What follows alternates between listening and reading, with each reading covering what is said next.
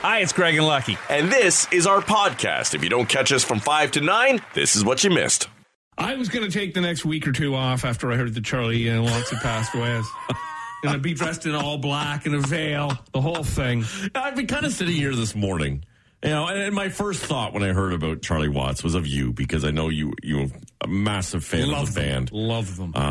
And loved Charlie as well. Because to me, he sometimes seems like the forgotten member of the Rolling Stones, right? All the attention always on, Keith and Mick, deservedly so for all that they've been through and gone through. But Charlie just kind of sitting back and doing his thing. But now that we've sat here for the last few hours, and I've heard you going over, interviews and footage and songs, and I think, boy, if you had a brother that passed away, you might have looked at a couple of pictures of him and said your words, and that's about it. I don't know if you'd given him much attention as Charlie Watts. If I found out my brother passed away, I'd say, well, what's for dinner? Yeah. Oh, I know. Well, I'm digging for gold here, too, to share Charlie's life. I just went through a couple of interviews, and you're right. What I loved about him is he was so humble and so shy. And in the beginning of every interview, somebody says, here he is, the one and only Charlie Watts, the greatest drummer, Charlie Watts. And he always gets this he rolls his eyes and he looks away. He hated all that spotlight stuff. He did not want any of that. And was not a fan of being on the road and doing all of that. I don't even know if he was a fan of the Rolling Stones. No, I don't think he was cared. A jazz drummer who took a gig that he thought might last a week. Yeah. And 65, 75 years later was doing the same thing. Oh yeah, he'll be asked in an interview, so what happens backstage prior to the show? And he goes, oh well, they're out there warming up and doing this and doing that, and Keith's doing interviews and eating his shepherd's pie, and Mick is doing calisthenics, and he goes, I show up about 10 minutes before the gig. Although he did have a warm-up routine. We learned that. Yeah, that was new. You showed me this, and if you want to go check it out, it's Charlie Watts Talks and Dances on YouTube. Well, because both are so rare. Yeah. Let's see him showing any kind of emotion. But yeah, he had a little warm-up routine he did with his legs and to dance to get going. And when I saw it this morning, my first thought was he would do it, and then Keith kind of caught on to it, and he would do it with him or egg him on back behind the speakers before they go out on stage. Yeah. And I just thought, man, because the Stones do have a tour coming up, and they had already booked another drummer, right? Yeah, Steve George, Keith's Charlie wasn't going to do it. And I just thought, boy, what's that moment going to be like for Keith when he's backstage and he starts to do that little jig and Charlie's not there. Yeah, the photo I shared on Facebook is I think a great one with Keith's got his arm around Charlie and he's talking to him about something. And Charlie always seemed like they were always kind of bringing him up onto the plane or off of the plane. Somebody always had an arm around him. It's like the rest of the guys, Ronnie, Mick, Keith, they all protected him. He always seemed, I guess, a little fragile perhaps. And so they always had their eye on him like he was the young brother, and yet he was the oldest of them all. And although he didn't say a lot all the time, when he did speak, he always had something to say that would catch your attention. I remember, and I've quoted him a few times over the years, when he said that he is much more comfortable in his skin as an older man than he ever was as a young man. And I've said, I think when we've talked about aging, that I often feel that way, that I think at my age now, I'm much more comfortable and secure with who I am than maybe I ever was at 25 or 30 or younger, So when he spoke, he always had something to say. And, of course, as we realized when he passed away yesterday, it was funny, you said you thought about me, and I thought about you because yesterday was your birthday. And I thought, well, thank you very much, Lucky. Gonna kill my favorite drummer.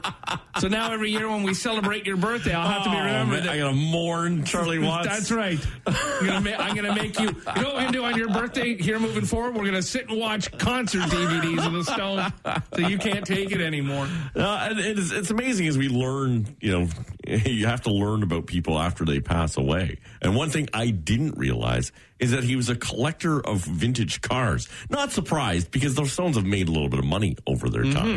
But he would love to collect vintage cars for their aesthetic, and he would get suits tailored to match the color of the interior of these cars. The problem was Charlie Watts didn't have a driver's license. Never learned to drive, couldn't drive a car. but had a massive car collection. Oh, man. They're like dinky cars to him, I guess. Right? I guess so. He just did not live a rock star lifestyle at all. He was married to his wife, Shirley, since 1964. Mostly stayed out of trouble. He had a little dabble with the heroin and the alcohol in the mid-'80s. Again, I saw an interview years ago with like 60 Minutes when they were going on the road. And Charlie was talking about that, and he got really, you could see it in his face because his marriage almost ended over it, and how guilty he felt. And he just said, yeah, I had a little dabble, and it was a dark period. And then he kind of looked down and looked shy. And whereas with Keith and all his alcohol and drug problems, he'd be like, I never had a problem with drugs, baby. I had a problem with cops. Yeah. Amazing he would be ashamed of it when when you could easily look over and say, look at these guys. Yeah, I know. Yeah. I was always clean by comparison. Yeah, it's just such a drag. And so many artists are now paying tribute. Mike McCready from Pearl Jam saying the Stones were his favorite band of all time. Charlie was the engine of subtle and heavy grooves. He says, for any of us in a rock band, we wouldn't be here if it hadn't been for Charlie. And Keith has said the same of Charlie. Now, it will be interesting moving forward how this all plays out. Because, yes, they're doing these 20 dates. And I'm sure there'll be a lot of attention paid to Charlie and respects given.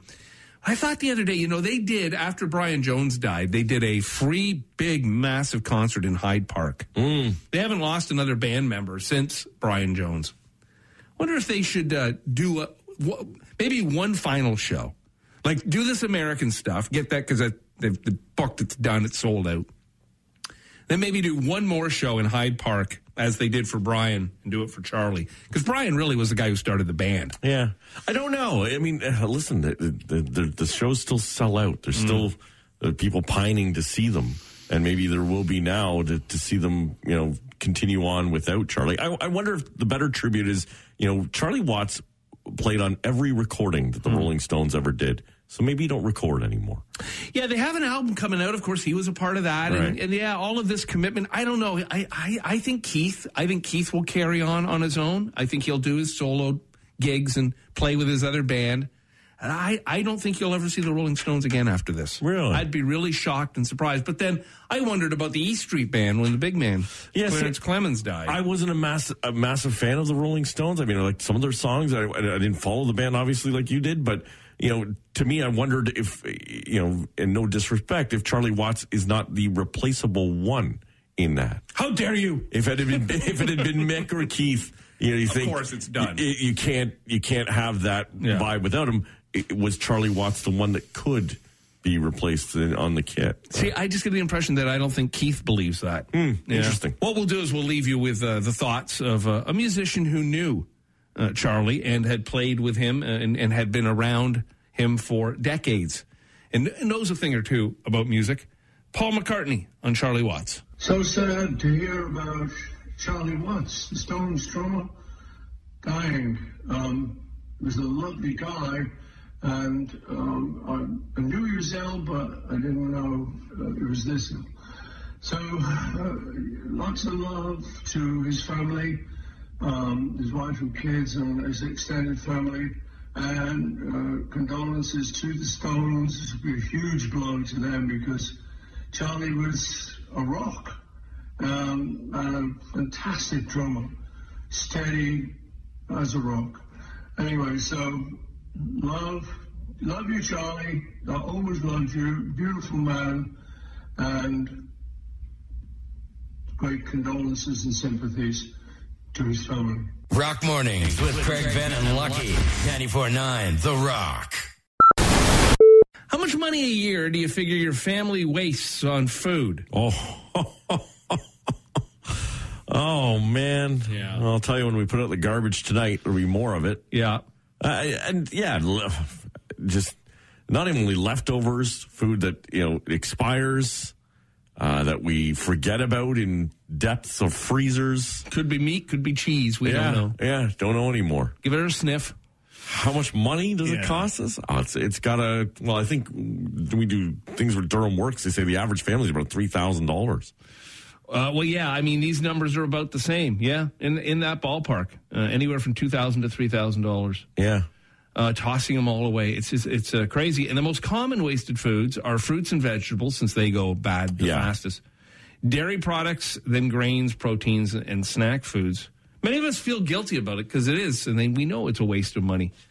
But we admit to buying and tossing the same items every month. We keep doing the same stupid thing over and over and over again. And this is why I've always been a fan of the daily shopping rather than once a week. Because it would seem to me if I buy broccoli, I'm going to go grocery shopping on a Saturday. If I buy a broccoli, then I got to get home and I got to get cooking it, within a couple of days, or it can start to turn. So that's why I go out every afternoon, and if I'm going to have broccoli, I buy the broccoli and it gets cooked that night. Right. It's done with. Now, I know not everybody can live that way because we only work 1 hour a day. So I got lots of time on my hands. But that's why I've always pushed that. Because it's funny with Maria and I, she went through a phase where when we were in Windsor, there was a few produce stores. That's all they sold, but they would sell bulk and you could get a lot of it for much cheaper. So she would come home with boxes of fruits and vegetables. And then the panic was on to get this stuff. Oh, my God, make the zucchini. It's going bad. And I'd be like, how does this stuff sit in the store for days and days? The minute it leaves, it's got to be cooked in 12 hours. Right. True. No. Very true. Yeah, well, because they don't care about waste there as much. No, they don't. And I mean, we tend to shop. I think most, it's not once a week anymore. Maybe a couple of times a week that you're running out the store for things. But what gets you is, you'll buy these things with meals eventually in mind, and then you'll get that night and go, let's just grab something. I'm not in the mood. Let's order something. I'm not in the mood to cook or eat that. And we'll order something. And all of a sudden that gets kind of pushed back and delayed, right? Tips for not wasting stuff. When you go to the grocery store, they say avoid shopping alone. I guess that's why if you have somebody with you to talk you down from the bucket of cherries you're buying on sale. Yeah, true.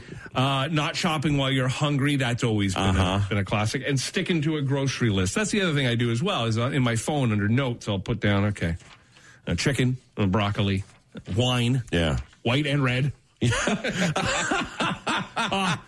I should get 2 of each. If you have no children and you go to work and one of your coworkers with children says, "How was your morning?" You should probably come up with some kind of story about how hectic it was. Make up a story. Lie to them. Because if you say, I just sat and sipped my coffee and watched the news, nice way to relax into the morning, your coworkers with kids are going to hate you. Right. Because parents say their biggest hurdles of the day always start first thing in the morning. And many parents say they're late to work a lot because their kids have held them up. Getting your kids out of bed is the first hurdle.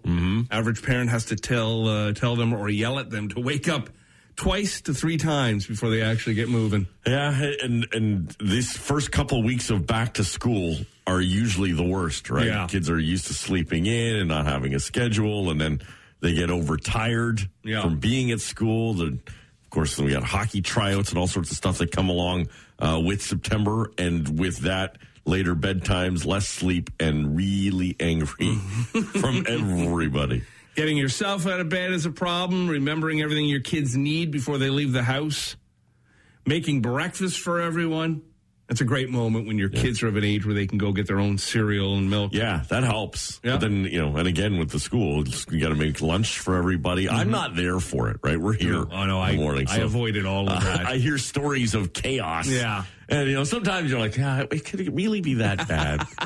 But I'm there for the after school, and I'm like, oh, man, they come home full of energy and I gotta hungry and starving, and I got to deal with this crap. I used to feel bad, certainly, because, my kid's entire childhood, I missed that part of it anyhow, the growing up, because it's tough enough with 2 parents. I'm sure Maria got it down to a routine, because I don't really remember her complaining that much about it. So I think I guess Maria's also one who's like, all right, you didn't get your breakfast? You're going to school hungry. Right. Too bad. You lose. Packing their lunch, getting them dressed, finishing off any chores like dishes, getting your kids to brush their teeth, all this stuff, getting them to school on time. And then, of course, finding time for you to shower yourself. Right. Yeah. Yeah, we've started already with, because the boys' room's got a little bit of a makeover recently, but with prep stations almost, where they have, okay, this is where your clothes are, and they knew that already, but all right, your deodorant and hair stuff, and everyone's got their own kind of, counter to get ready on and, get into the groove. Yeah. This is what you're going to have to do. Yeah, they seem like a lot of fun making them. Right. Seemed like a great idea. Oh, yeah. Sip of wine, caution to the wind. Let's make a baby, baby. How many minutes do you think you spend a day worrying about money or paying bills or just checking your bank account? Not that many, I would think, like checking the bank account and paying bills. But I think overall, I think a lot of people, especially when interest rates get changing a little bit, maybe they start to. I think we live in a world where people are just more comfortable in debt, and because interest rates were so low, they're taking on much more and more. I think the other day it was 30% of people say they're basically living, in debt to the point where. They're living for their mortgage, just paying that off, paying, and if interest rates were to go up, they'd be in serious trouble. Yeah, that's always concerning. It's always concerning, too, when you hear people say that they are paycheck to paycheck. Like, if they lost their job, they wouldn't be able to hang on, till the EI kicked in or whatever.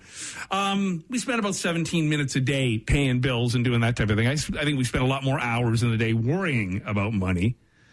But some of our worst habits when it comes to cash is buying stuff we don't really need, spending too much on gifts, not saying no to your kids when they ask for stuff. The only word my kids ever learned growing up was no. No. Spending money on unhealthy foods. Right. Things like pop and chips and stuff. Yeah. Or just fast food in general. You're guilty of that. Loaning people money when you can't really afford to. Well, no, nobody's ever come to me asking for a loan. They don't know I don't have any. I've been offered loans. You need some help, Craig? Are you struggling? Gambling, things like lottery tickets, big waste of money, it is said. Not sticking to a budget in general. We have what's called a loose budget. It's a floating budget. It's a drowning budget. Is what I think it is. Tom Cruise, this guy. I've heard of him. He does all his stunts, right? That's his big big claim, right? His shtick. But these days, it seems like his whole life is one big stunt. A family in Warwickshire, England, got a pleasant surprise the other day when a helicopter landed in their backyard and Tom Cruise popped out of it. This guy. The family actually got a call saying that an unnamed VIP was running late for a meeting and needed to land there because nearby Coventry Airport was temporarily shut down. Okay. They were pretty shocked when Mr. Cruise stepped out of the chopper. The owner of the house, a woman named Alison Webb, says he went straight to her kids and started talking to them.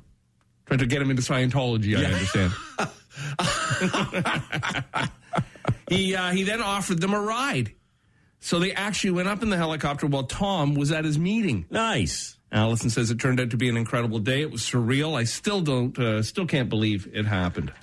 I was showing my boys, there was footage recently of a train just like careening off of the tracks and off of this into this open space, like through a valley kind of thing. And it was a massive crash scene, but I guess they were filming it for Mission Impossible 7. Oh, so it was set up. It was all set up, yeah. I thought to myself, why are you showing your kids look at this. Death of millions on a train? Want to go for a ride? Guess what we're doing next summer, kids? Via rail right across the country. Rock Mornings with Craig Venn and Lucky. 94.9 The Rock.